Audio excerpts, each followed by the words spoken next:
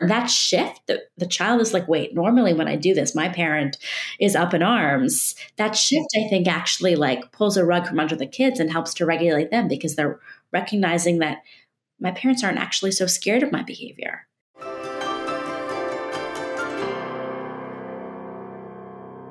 School refusal can be a confusing problem to deal with for parents. That fine line between supporting your child while also not over accommodating their anxiety can be a really tricky balance to find. And after 2+ years of interruptions to the school routine, you might be feeling a little lost in knowing when to help and when to push your child. Joining me today is Dr. Erica Miller, a licensed psychologist and director of Successful School Transitions. She specializes in school refusal, anxiety, depression, learning, and developmental disabilities, and provides comprehensive neuropsychological evaluations, as well as evidence-based treatment for youth and young adults. In this episode, we're going to talk about what school refusal is, how it can manifest in children, why perfectionism can play into this, and what you can do if your child is expressing resistance or downright refusing to go to school each morning. Hi, I'm Dr. Sarah Bren, a clinical psychologist and mom of 2. In this podcast, I've taken all of my clinical experience, current research on brain science and child psychology, and the insights I've gained on my own parenting journey, and distilled everything down into easy to understand and actionable parenting insights, so you can tune out the noise and tune into your own authentic parenting voice with confidence and calm. This is Securely Attached. Hi, welcome. I'm so excited to introduce you guys to Dr. Erica Miller. Dr. Erica is a neuropsychologist. She has just launched a new practice called Successful School Transitions, and she specializes in helping families of anxious children who are navigating school refusal. And I thought it would be so helpful to have you on today to talk about kind of all things anxiety in school. So yeah, thanks so much for having me, Sarah. This is like my passion. It's been like my passion for a really long time. And I'm just so excited to get to talk to you and tell you and your listeners more kind of about this and how they can really help support their kids and also themselves kind of navigate their kids' anxiety and school. Such important topics, such big things also coming back from possibly a year, 2 years with like kind of inconsistent and strange school experiences. Yeah, I recently was reading something that like it's now the 3rd year consecutively that school's been interrupted for kids. So some kids who would normally be in like 2nd grade have never had a normal school year. It's kind of wild, right? When you think about it, like when I think about it, I'm like, that is crazy for some of these kids. Yeah. And I think kids who have just at baseline struggle with adapting to new situations or have more anxiety kind of in general. Like, I'm actually curious what your take is on this, because on the one hand, I feel like some of those kids have sort of appeared to have thrived during COVID because they have not been taxed in the way that they normally might be in a typical world where like they're having to go and do these things that make them uncomfortable. And so that's activating a lot of their anxiety responses. But then now that they do have to do it and those muscles have atrophied a bit, it's just really scary for them, or they're really lacking that confidence. Like, no, totally. They haven't really practiced. So I think there's a group of kids that I know have really loved, right? Kind of getting to be at home. It's really worked for them in some ways. And you're right. They haven't practiced those skills. They haven't had the opportunity to separate, individuate, know what it's like to go into the world and be with other kids and actually be in safe situations, right? They just haven't had that practice. Yeah, or even to tolerate not so comfortable things. Exactly. So I think there's been pros and cons for some of these children and some families overall, with that. And so are we just delaying, to a certain extent, teaching kids skills that they're going to need for now and for the future, right? Because it's not likely going to be permanent where they're not going to, have to go back into school, right? Now we're seeing it. Kids are going back into school more regularly for extended periods of time. And now they're kind of older and now have to really build that muscle and build that skill set at a point when the demands are higher, right? So if these kids might have been starting that out in preschool or kindergarten, it might have been more okay because the school is structured, their classroom is structured with the teachers who understand what that's like.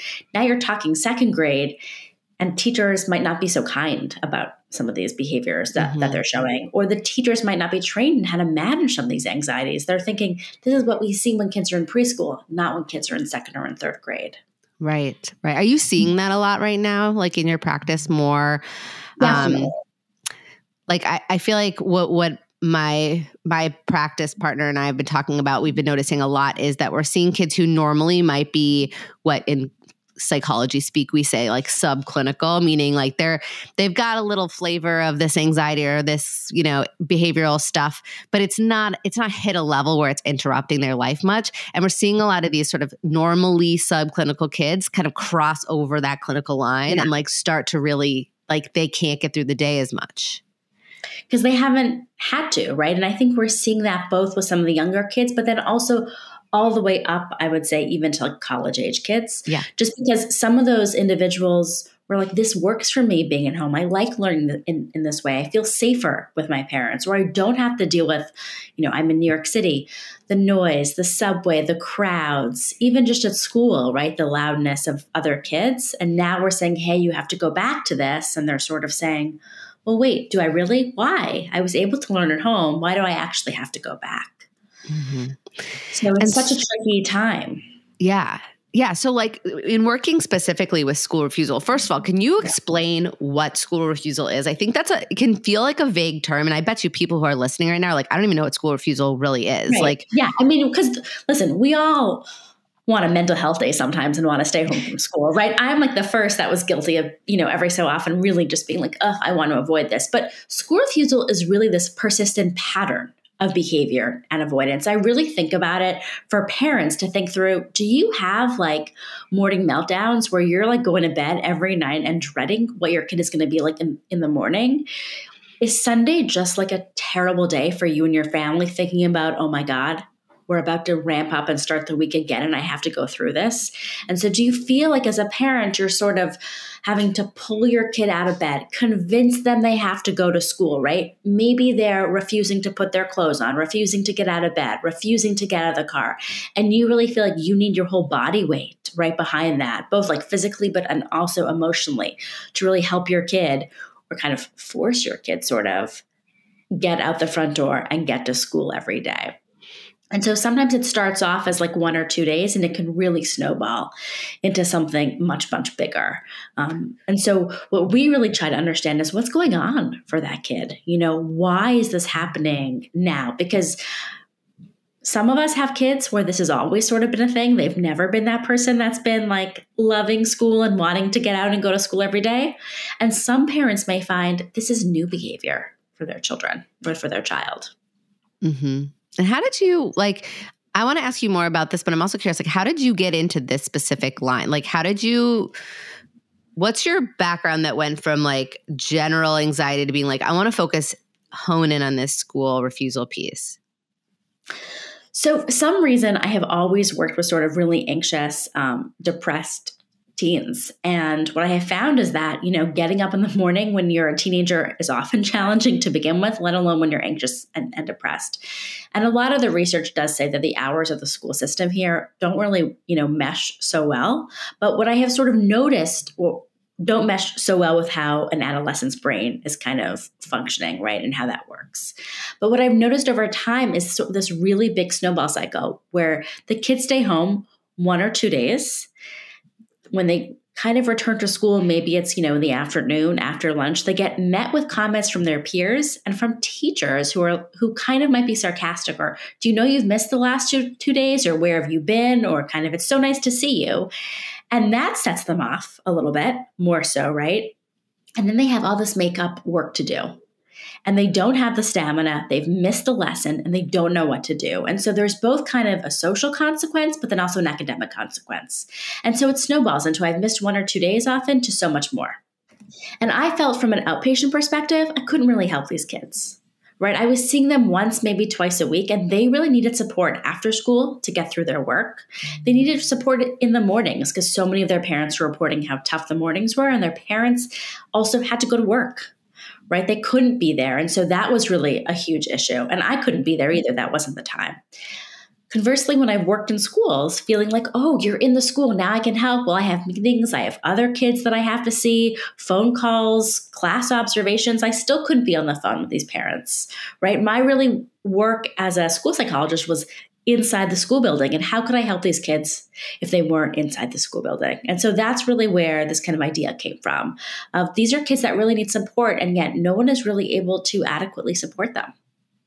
And what's the youngest kid you work with in your practice when it comes to school refusal? When it comes to school refusal, I mean, we work a lot with those like families, I would say, of kids in like the elementary school age. But definitely we see a huger uptick in kind of middle and upper school years. But parents are calling in all the time for some, parent coaching and support around how do they help support their younger children into school. I don't imagine there's probably a lot more room to help a family when their kid is in elementary school and this is popping up than once we've hit the middle school, high school years. 'Cause chances are those middle school, high school kids that aren't able to get themselves to school and are really struggling with that anxiety, we're probably showing some signs of this at a younger age. And so catching it, kind of nipping it in the bud, so to speak, or having an earlier intervention might be helpful. Absolutely. Given both families and the kids the skills that they need to succeed, right? And so, we all kind of move away from them sometimes. Things are good for a while, right? We feel like we're in a routine and then maybe something happens. And it can be a small thing, like a kid may be nervous about a test or a presentation or had a fight with a friend that may kind of trigger kind of old behaviors. But we've given parents and kids tools that now they're better able to say, oh, we see a pattern emerging. We now know to act, and we can act much sooner, and feeling confident in that they've seen this before and they know what to do. So what would that look like? What would if a parent first of all, what would warrant a family really needing to work with you around skills to benefit both the parent and the child in managing the anxiety that's manifesting in like a school refusal? So, I think there's no really one case that we sort of are one prototypical client that we have.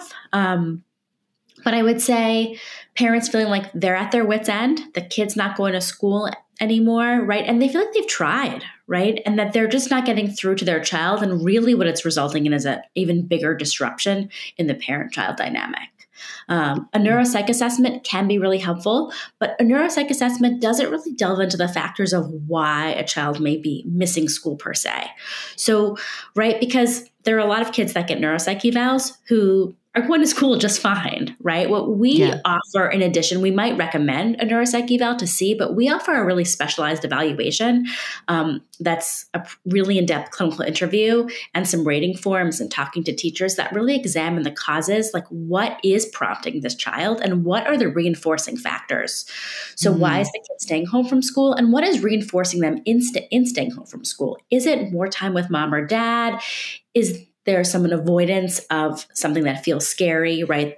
That maybe they have social anxiety or they have OCD and they can't use the school bathroom. So what is the reinforcing behavior happening here? And we really work to understand that. And so how the parent dynamic at home may be, contributing to an escalation of behaviors. What we do in addition is we offer coaching services, which can be done with us to really help families kind of pull it out of their dynamic. Because parents have a lot of feelings when their kids don't go to school, right? Like, think about it. You feel like one of my big jobs as a parent and one of my child's jobs is to have them go to school. And you feel really frustrated, I think, and out of control. Like, just get up and go to school. That oftentimes having the parents be the one isn't the most helpful. I think about it like with the homework wars too. I don't know if any, I know your audience has some younger kids sometimes, but as parents, we feel like we're doing something wrong, or we can't always think as clearly when it's our own kid involved. Yeah.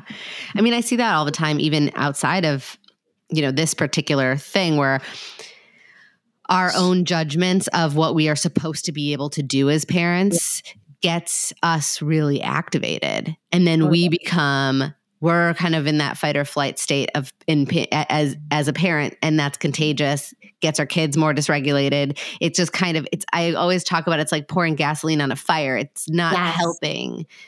We can't help co-regulate our kid if we're not regulated, right? Right. So that's where sort of we come in by saying we might go to the family's home, right? We try to create really strict kind of morning routines that everybody knows what the expectation is going to be. Even parents. So we coach parents even on how to give effective kind of commands, on how to give effective praise, on how to give effective either rewards or consequences, right? That are really thoughtful, because what we really want to be doing is increasing a child's consequence and responding in a place of judgment, of calm, of insight, not from a place of fear as parents too, right? Or responding from a place of frustration. And so we do all this kind of on the back end, and then we track. We get as much data as we can, and we track what's working, and we tweak kind of daily so that we can have plans that are working and are responsive. And you talk about co-regulation, which I think is so important, because I think a lot of times when we were talking about changing a behavior, we can get really distracted by the behavior itself. Yep. Instead of looking kind of beneath the behavior, like you were saying, like what's going on underneath this avoidance of school, or this refusal to get out of bed in the morning, or this like refusal to come downstairs. Instead of it being about the goal is to like get them to change their behavior, to really understand there's something deeper happening here. There's a dysregulation, there's a fear, there's an anxiety, and I can't really actually change the behavior until I address that. Until you understand the why, right? Why is this kind of happening for this child? And if it is anxiety, right, and they're avoiding because the subway is scary, going to school, the building is scary, they don't want to be asked something with a teacher, we also try to understand what's happening there, and can we work with their teachers to address that. It doesn't mean that we're going to have their teacher never ask them a question again. It doesn't mean that they're going to be allowed never to take the bus to school again, right? But we want to increase their feeling that I can cope with taking the bus to school, right? So maybe we do a lot of dry runs. Maybe we do a lot of practice. That's why we have a coach do it with them, so they slowly can build up their confidence and skill to be able to do it more independently. Obviously, that's with an older kid. But with a younger kid, it may even be practicing putting their backpack on at home first and taking off their backpack. Maybe that feels really hard, right? Maybe they get confused between which is their right and left shoe and get overwhelmed, right? When it's like a quick transition somewhere. So we really work with families to figure out what are some of these triggers that as adults might seem so trivial, right? I know which is my right and left shoe. It takes me 5 seconds. But for a child, that might feel overwhelming to them. Yeah. That makes me think too, as a grown-up, I'm reading this as trivial, but for the child, it feels so much of a barrier. It makes me think a lot about perfectionism in young kids too. Like, how do you conceptualize that? Like when you are, what are the kinds of interventions you're helping parents with when they notice their kid is really kind of rigid around certain things being just so, or they give themselves a really hard time if they do something wrong? Yeah, I think those are really tricky things that can come up all the time. And, to bring it back to school for a second, I mean, school in some ways is where the kids get so much feedback about whether you're right or wrong, right? Mm-hmm. Like think about even putting somebody's artwork up on the wall, or kids get grades, or come on, everybody, come see what like little Emma did. Look at her work, right? Like that should be a model. So I think kids are constantly getting feedback on the way things are supposed to be and whether their things match or don't match. I really try to focus and help parents focus on the process of what a kid is doing rather than just on the product. And sometimes not even commenting if it's not perfect, right? Or not right. Like, so great, you put your shoes on yourself. And you know what? If they're on backwards, but we're just getting in the stroller, maybe it doesn't matter if I don't say anything at all, right? Because I want my kid to end up feeling good about making the effort. And if I'm correcting them, sometimes that doesn't feel so good, right? Like, it's like, why put the effort in if I'm just going to be corrected? Yeah. And I think there's a way of kind of communicating a lot of confidence in a child when you're focusing on the process rather than the product. This idea that like, I'm paying attention. Kids kids are very much attuned to what we're paying attention to, and that's immediate feedback for them indirectly, what's important and what has value. And so if we're always commenting on how good a job they did or how right they were or, what the accomplishment was, that's communicating to them where our attention lies, even if we don't want them to be so perfectionistic at attending to that product. But saying, how did it feel when you were doing that? Or, oh, you worked so hard, even though that was hard, you kept going. Show me again how you put your shoes on, right? I think like two things happen there. You're even getting them to practice a skill that maybe was hard and showing them that you're really interested in what it is that they were doing. Yeah, perfectionism, I think, really does play into a lot of kids wanting to stay in school or feel comfortable in school. Like, can I be my true self when I'm there?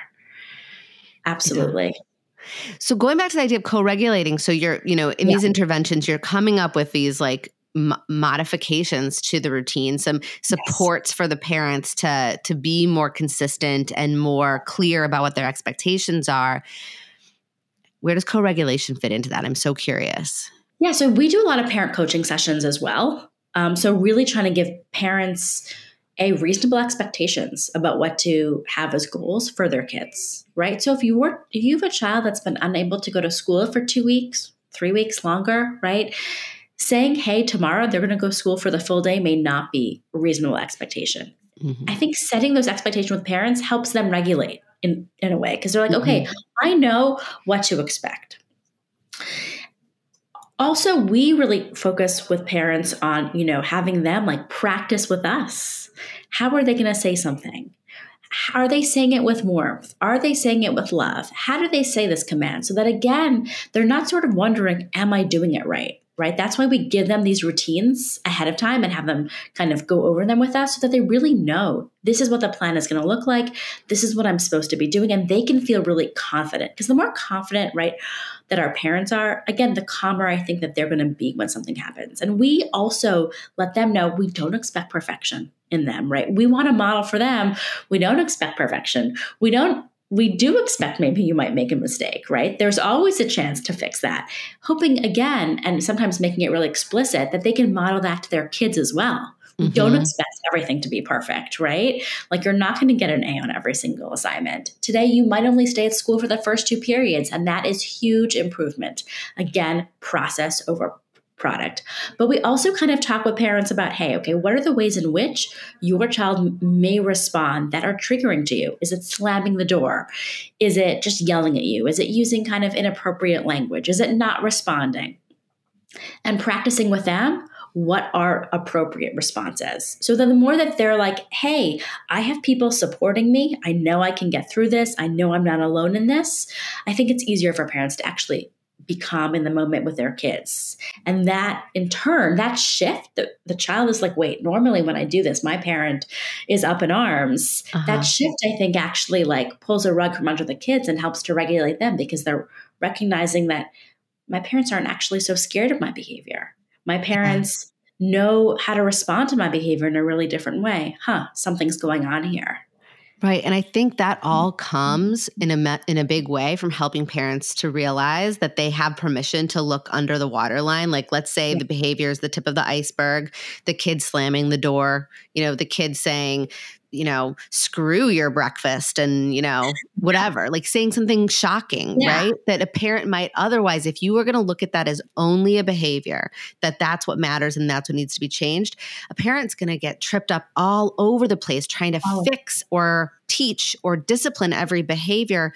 If in fact they're missing, right? They're missing so much there. And that's really actually the piece that needs to be addressed, because ultimately they're throwing out there, right, all these things that the parents are catching or noticing, but it's not actually fixing what's happening for this kid. And right. And so they're missing so many opportunities to actually work with their kids. So we also kind of talk with them about that. Don't take the bait all the time, right? Like, don't feel that you need to actually correct them all the time, because that's actually not our goal. Like, coming back to what is their goal in whatever the situation is, right? Are we Right. trying to increase confidence? Are we trying to increase competence? Like, where are we? And then how do we really address that? Yeah. It's funny. I just had a session this morning with a family, and the mom was telling me about how she had set some limit. Her daughter got really upset and called her stupid and told her to get away. And normally that would be a triggering thing for the mom, understandably, right? Then I think the mom would feel very compelled in that moment to sort of teach or discipline that kind of behavior, which is understandable. But the work we've been doing is trying to allow this mother-daughter relationship to have a little bit more tolerance and space. And the mom heard her daughter. She sort of saw that it was coming from a place of pain and like gave space. She was like, you know what, you're upset and I'm going to give you some space. And about 20 minutes later, the daughter came to her voluntarily and started sharing with her some of the things that had been bothering her earlier that day that had nothing to do with the mom, but she was just irritated and upset and sad about something. And we talked about how in the mom totally could have picked up that rope in that moment, like you said, taken that bait in that moment and felt compelled and almost like she was shirking her duty as a mom to not discipline in that moment. But she didn't. And she sat back and she created space. And in that space, that was what I think her daughter needed in that moment to connect with her. Right. Her daughter, it sounds to me like her daughter was saying, I'm so upset. It's not really about you, but I feel safe enough to actually take it out on you. Mm-hmm. Right. And I think that's also hard for parents to recognize, right? That oftentimes those behaviors that they're doing, especially in the morning before school, aren't about just anger towards the parents. It's about all these other things. And that's why, right, we have to look below the surface to actually be able to address and understand those things. Are you finding more in your practice, families coming in with kids having a hard time kind of returning to school or going to school? Has that been like more of an issue lately or kind of status quo? I think it's, I have to think about that because I have had a couple younger kids who were like kind of out of the blue having a lot more trouble with school, but they were kind of like we were saying, like a subclinical anxiety at baseline and then never had issues with school. But then since COVID, it was like the separation from mom and dad made it like unwieldy for them. And then I have a few more like teens who have been struggling with it. That makes sense, I think. Yeah. It's interesting to see. I actually see what you're seeing a lot about the older students having trouble and then the younger students also having struggles who've never really gone through that before. Yeah, because it's interesting because usually by first, second grade, this is old hat for most of these kids. And this population of kiddos, this is brand new. Well, I think that separation anxiety, right, that a lot of kids kind of play out when they're younger and separate and get comfortable with that. They didn't get the chance to practice that in so much of the same way. Yeah. Right. And I think, when our 4-year-old is expressing separation anxiety, we're like, that makes so much sense. And I have a lot more empathy for that and a lot more patience for that. But when our 7 or 8-year-old is expressing it, we're like, oh my God, what's wrong with you? Something's not right. And I think it is important in these moments to, it's worth paying attention to, but it's also worth zooming out and locating it in the context of the fact that these kids have had now 3 years of somewhat of a disrupted academic life. And how our response is so important, right? Like, just like what you were saying, we're kind and compassionate to our 4-year-olds, and yet we're not to our 7 and 8-year-olds. And I think the message that sends them, right, to the 7, 8-year-old is, oh my God, something's wrong with me. I'm not maybe good enough the way I am, or people aren't seeing me. And if I'm not being seen, maybe I have to dig in even more to be seen. Yeah. Do you see that a lot where there's like, if the parents are kind of having a little bit of trouble understanding why a child might be doing this behavior, why it might make sense, like going beneath the waterline, that the child then gets louder? Exactly. I think we see that a lot, actually. But I think kids are all really looking to be seen to an extent. They're all wanting to pay attention to what's happening below the water. And for so many of us, that's so hard to do because I think we often think about, okay, we're responding to behavior, right? So we need to really pause, but who has the time always to pause, right? And to think about what's happening below. And I think with all the other stuff happening in our minds, like especially when it's first thing in the morning or last thing in the day, when it's bedtime or dinner time, like we're almost too preoccupied to think about what's happening in those times. Like I'm sure it's just about, the doll. You're just upset that like your sister has the doll, but it really might be about something very, very different. Right. And that's really the time, I think, at the end of the day, almost for us to like think through and about the examples that maybe have come up that day so that we can sort of start to make some hypotheses. Because if we didn't address them today, that's okay. Like we're not going to catch everything that happens. And so I have 2 young kids and I certainly miss things, right? And so, but I always think like, okay, but now that I've had the time to think about it, tomorrow is a new day, that these themes are not just coming up for my kid once and then leaving. They're themes of their life. And so tomorrow can actually either reflect on it or narrate that or do some play around it, right? There's so many opportunities to address this. Yes. And that makes me think of something that I bring up a lot, which is the debrief, what I call the debrief, which is, you don't have to, first of all, I highly dissuade parents to sort of teach in the moment or try to help kids connect dots in the moment. But I think after the fact, either a little bit after the fact, or even like you're saying, it could even be a day or two. Kids remember what happened. So if they had a big meltdown before school on Tuesday and on Wednesday night when you guys are getting ready for bed, you say, hey, remember yesterday morning when you were having a really hard time? I want to understand what was going on for you a little better so I can help you more. And like processing it with the child, even a day later, like there's no window that closes for us as parents. Never. And I think, even if you think to yourself, because I also hear a lot of parents say this, well, I don't want to talk about the bad thing that happened yesterday because today was a good day, right? Yes. That like, today was a good day, maybe, right? But that doesn't always have a lot of bearing on what tomorrow is a new day.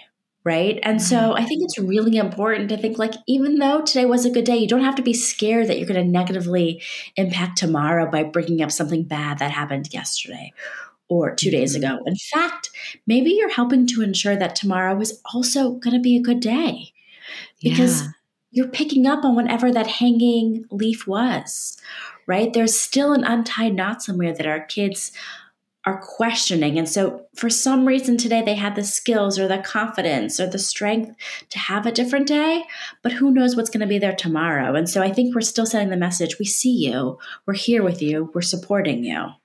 I don't know how you feel about that. I 100% agree. And I think in some ways, even like not bringing it up, leaving it unsaid, communicates a little bit of fear. Right? Like, I don't think that you can handle me bringing this up. Yeah. And this good day is so fragile and your good behavior is so fragile that if I mention something bad that happened yesterday, it will destroy the good from today. And like, I think that's something as parents, we might be projecting onto the situation that's not at all fair, because the reality is if we can say, we had such a great day today. And now that we're feeling so connected and good and snuggly here in this chair as we read our story and reflecting on how good today felt, we can talk about what didn't feel good the day before. And that doesn't undermine any of this goodness. Exactly. And I think that's really where I want to try to, increase parents' confidence, right? That they can always do this and not be so worried. I think so many parents, are anxious about if I say this, if I say the wrong thing, is it going to increase negative behaviors? Yeah. And it's funny because, this makes me think of how you and I actually met, which was a training for this kind of awesome new therapy called SPACE, which is a sort of a confusing name, but it stands for Supportive Parenting for Anxious Childhood Emotions. Yeah. And so we met at this training, and the cool thing about SPACE is that it was created by Ellie Leibovitz from the Yale Child Study Center. And it's all about treating anxiety and OCD in young children through solely working with the parents. Yeah. and helping parents learn how to not teach the parents how to do the therapy. Like we're not training parents in like CBT for anxiety. We're actually helping parents when our child is anxious, helping parents understand the ways that that child's natural anxiety management response, like they have this anxious feeling in their body. It doesn't feel good. They are compelled biologically to try to do whatever they can to turn that feeling off. And because children are so intertwined with parents at this stage of life, their mechanism for turning off the anxiety is eliciting the parents to get involved in turning off the anxiety. Right. And so what this treatment does is it helps the parents learn to notice, when am I being pulled in to manage my child's anxiety, and where can I not engage in that loop, because that loop is what's maintaining my kid's anxiety in a way.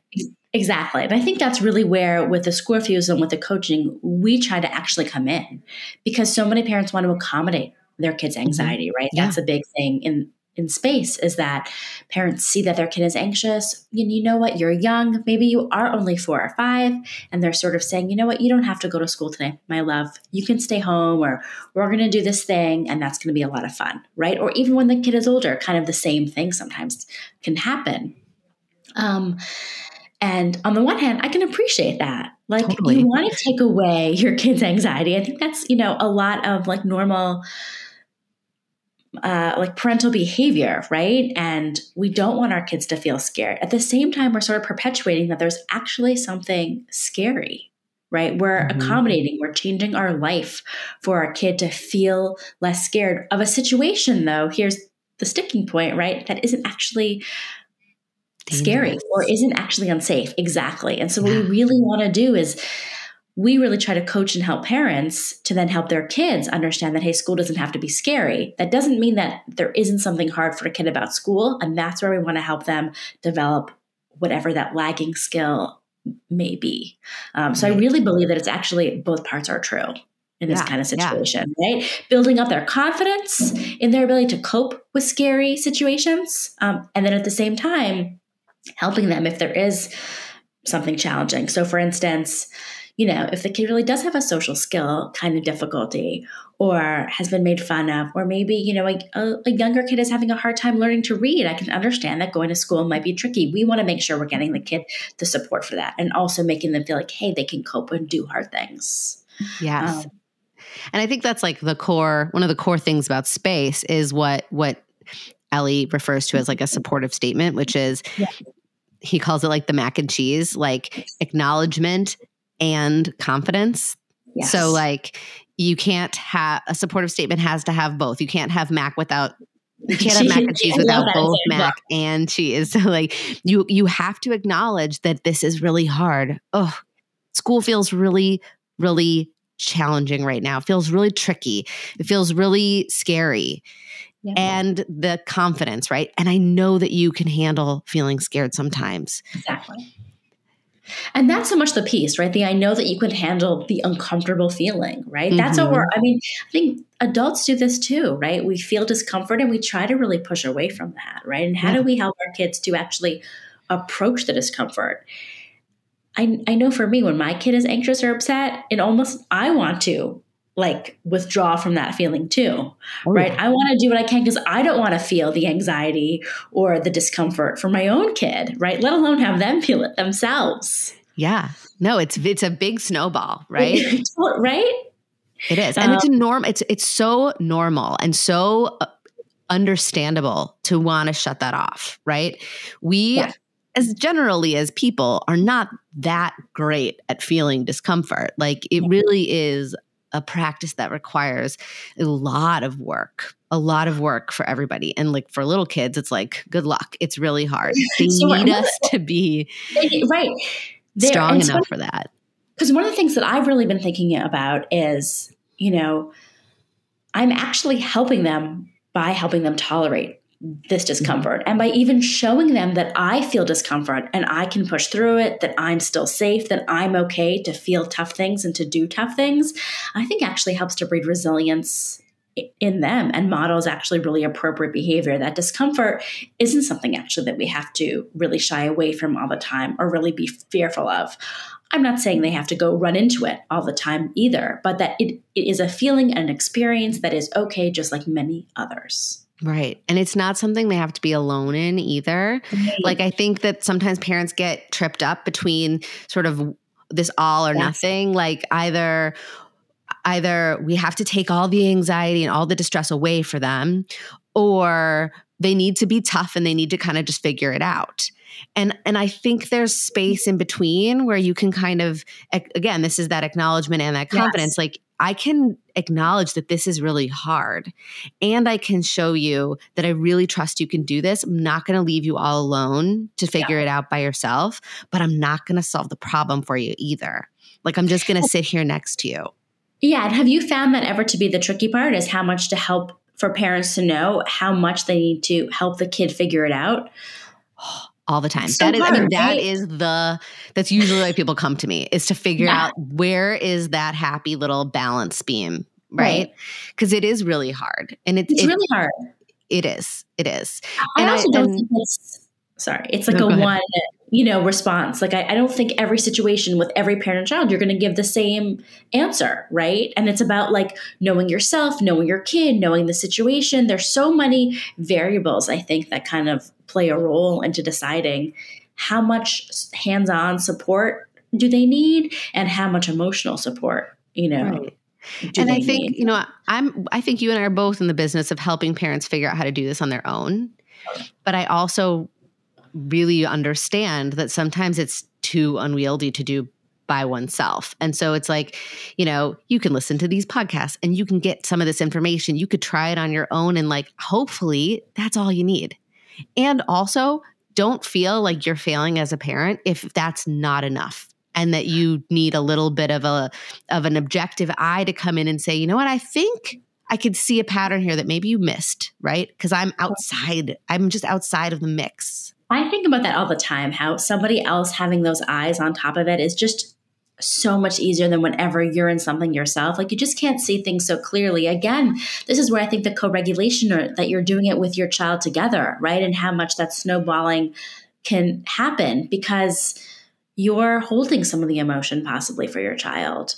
And so when you start feeling the same way that they feel, and you can't separate and be calm together or for them, right, and hold that security, I think that's also often can be a really good time to think, you know what, I need a little bit of help here.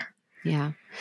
I'm also curious, this is making me think about when, a parent is accurately noticing that their kid's having anxiety, right? My kid feels more anxious than other peers his age.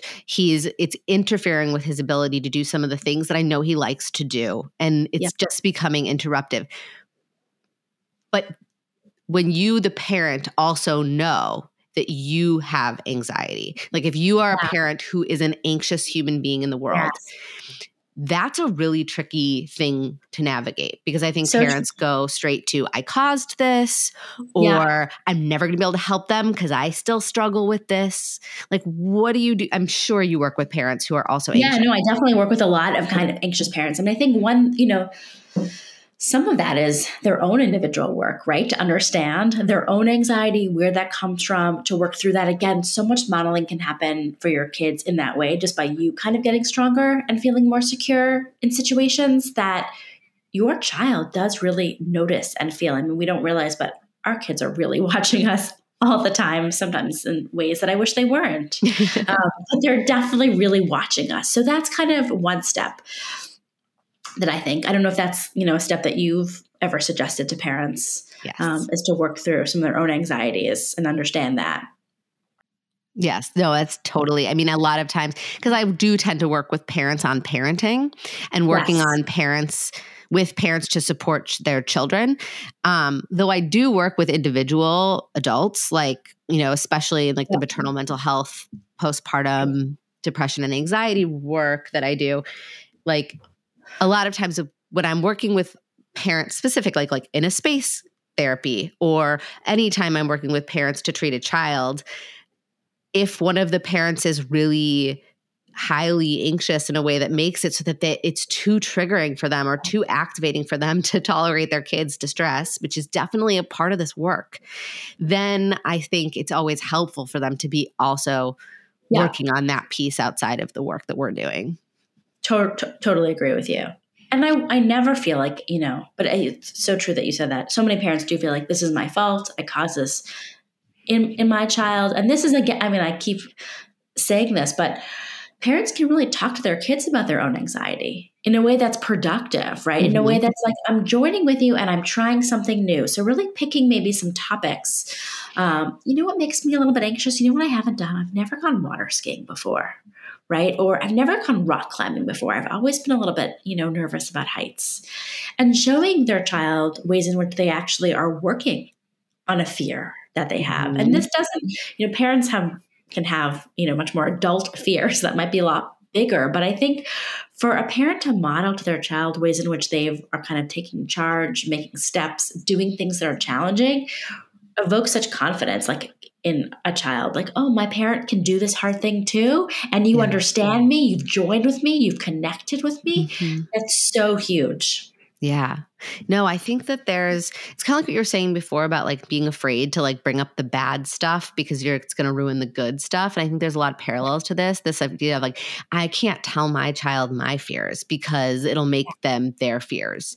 And I think there are ways to talk about our own fears and our own worries and our own challenges with our kids in ways that have good boundaries, that are healthy, appropriate ways to talk about this stuff, but we're using them as actually like a teachable moment, a connected moment. Connected moments, right? And even talking to your kid about something maybe you did earlier that day that was a little bit tough, right? Maybe you had to ask your boss for an extension on an assignment, right? Maybe you had to, tell a waiter at a restaurant, that like the food wasn't cooked appropriately, right? Like telling kids, right, certain examples when you felt anxious can be really helpful, right? That they can actually connect with you, or even getting their advice is also something that kids love, right? If you were to go to your child about something that you might be a little bit anxious about, you know what, like later today, I have to call grandma and tell her that, actually we're not going to be able to come these days. We're going to go these days, right? Or something else, right? And I'm worried I'm going to disappoint her. Yeah, I'm worried I'm going to disappoint her. What should I tell her, right? Really trying to bring in your child, I think, makes them feel really confident. Like, oh my goodness, my mom was scared of the situation, but I was able to help them. That feels huge to kids, right? To think like they really bring value to a situation. Yeah. And I love the distinction too of like asking them to help with problem solving versus asking them to soothe your anxiety, right? Huge. And that's a big, important distinction, right? So when we are bringing our anxiety to our children as a modeling of how to cope with anxiety, we're eliciting their help in the problem solving, not make me feel better. I need a hug. Can you comfort me? Because I think that is communicating something totally different, which is I can't handle my anxiety. I need you to soothe it for me, which is kind of the thing they're doing to us that we're trying to help them realize we don't need them. They don't need us to do that. And really, they were helping them to practice their own problem-solving skills, right? And it can be an example that you're actually maybe not even super anxious about anyways, right? Or, it's really just to get them to elicit problem-solving skills in a time when they're calm. Because just like anything, if you're actually anxious about something, it's really hard to elicit good problem-solving skills. Really, really hard, right? So for frontal lobes are offline. They're off, yeah. But for a kid, if it's something that they're not actually anxious about, right? Like, what should I tell your brother today? We don't have his favorite kind of pasta. Do you have any ideas on how I could tell him, or what could I do? It can be so helpful for a kid to feel like, wow, I helped you with something, and you're teaching them how to problem solve. So ideally, when they have a problem that comes up or something that they're anxious, they are better able to access that circuitry that already exists in them because it's already been activated before in a way that made them feel confident. And you could remind them, right? I don't know how to do this. You can say to them, remember that time you helped me with that problem, right? When I was so worried about this, you were able to solve that with me. You came up with such a great idea. And you could help them. I know that you can do this. Yes. That is such a helpful, like really doable thing for parents to do. Like, I feel like that's a really nice takeaway from a lot of this is like, okay, yes, something as big as school refusal can feel really unwieldy for a parent. If we've gotten that far into this, that we're, that can feel very hopeless or like learned helplessness on the end of the parent. And I think being able to say like something as simple as problem solving a scenario with your kid when they're clear, when they're calm, but you're feeling a little anxious, or you're explaining a situation that might make one feel anxious, and helping elicit their problem solving skills in a neutral setting for them. And then calling upon that or reminding them that they have that capacity when they're really in the throes of anxiety. Like that's a very doable skill, tool for parents. And it's short and it's small. It's something that you can continually kind of practice with them, over time. Yeah. So that, again, that muscle for these kids really gets strengthened, right? And it becomes just more second nature to them. And so when they're feeling anxious, that skill could still be strong, right? That skill can still be accessed. Yes, I love that. And I think that's true for like even kids who aren't, clinically anxious. Like we all have anxiety. Anxiety is like such a human feeling. I think it's true for all of us. It's true for me too, right? Like I know when I'm less clear or I'm nervous about something, it's so much harder to think more clearly. Yes. Oh, this has been such an interesting conversation. I love having psychologists on the podcast because I love getting like nerding out on the me too. It's so nice to like talk to people about these things that I can't do with my spouse. They're like tired of hearing about it. Yeah. So if people are listening to this and are like interested in learning a little bit more about the work that you do and how they could work with you, like how can people get in touch with you? You can find us on our website at www.successfulschooltransitions.com. Everything spelled exactly as you think, no capitals or spaces or anything like that. Awesome. And so we have all of our information there. Okay. I'll put it in the show notes too, so people can just click the link. But I'm like so excited that you're doing this. Awesome. And me too. I'm sure it's going to help so many people because it is a very specific like thing that like needs a very specific type of wraparound care, I think, at a certain level. Exactly. And, we're here to support families both we do in-person work. We can also do virtual work and a lot of kind of consultation. So if you're sort of thinking, hey, I just want a consultation or just some ideas about how to best support my child, we're able to provide just kind of really short-term services as well. And really want to work with families who also have another therapist on board. Mm-hmm. So we really don't, need to be like your full-time therapist. We're really like an adjunctive kind of service. Mm-hmm. Yes. It's like the intervention around specifically helping this piece of the puzzle.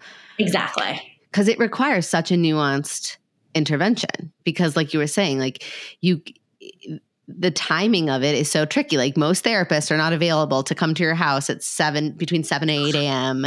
Yep. every single morning and help work a kid through this. Right. And like you were saying, we really are focusing just on the school refusal piece, not necessarily on everything below the surface. While we do look at it to make the plan, right, we still want to make sure those things are being addressed. And during the school refusal coaching part, that's not necessarily the time that some of those things are going to be addressed. So for us, it's why it's so important that there is already another therapist on board so that person really is working, towards addressing those underlying deep-seated areas that might be contributing to the behaviors. Yes. Well, this has all been like so illuminating for me and helpful to think about it in this specific context of school refusal, but in anxiety in general. And I love talking to you about this. I could talk to you for hours about this. Me too. I'm just so passionate, honestly, about school refusal and avoidance. I know that's such a, niche kind of area, but it really is something that I'm passionate about and talking to families with. And I just love kind of talking to you and your audience about this. But I imagine there are some people listening right now who might have their ears perked up a bit like, oh, I'm kind of resonating with what they're talking about. Maybe I didn't quite realize that what we've been kind of struggling with every morning might actually be a thing that I could get help with. Yeah, I would totally agree with that there are going to be people out there. It doesn't have to be so difficult, and it shouldn't be so difficult. And if it's painful for you or your child, that to me is really a time to get some support around this. School is something, unfortunately, that your kid is going to have to do for many years, which means you're going to have to be helping them with it for many years. We want it to be, as pain-free as possible. Yeah. And I would imagine that the kids that you work with, I'd be curious if some of them afterwards can finally like look forward to school and like find joy in it, because it could be such a wonderful place. Yeah, I mean, I would say there's definitely a range. Listen, some kids are never the kind of kids that are like, I love every minute of every day of school, but at least they're finding it. They are finding some joy. They are benefiting from learning, right? They like something about school. And oftentimes kids won't acknowledge, right, that they actually like it, but their behavior can still tell a story there. Yeah. That like they're going, it's painless, they're happy, right? They're coming back with smiles. And so clearly we see like a huge shift in them. Yeah. Which is a gift for the kid, I imagine. Yes. And the family, right? One kid not going to school, that stress on that family system is huge. So I really see it as like a gift for the whole family as well. That. I love that. All right. Well, thank you so much. And we'll be in touch. We'll talk more about lots of these things. Great. Thanks for having me. Bye.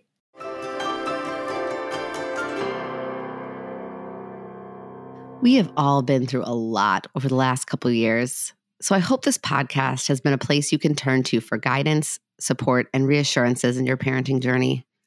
If you found Securely Attached to be helpful for you, maybe you've tried a suggestion from the show, or maybe you just want to help us get the word out to more parents, I really want to hear from you.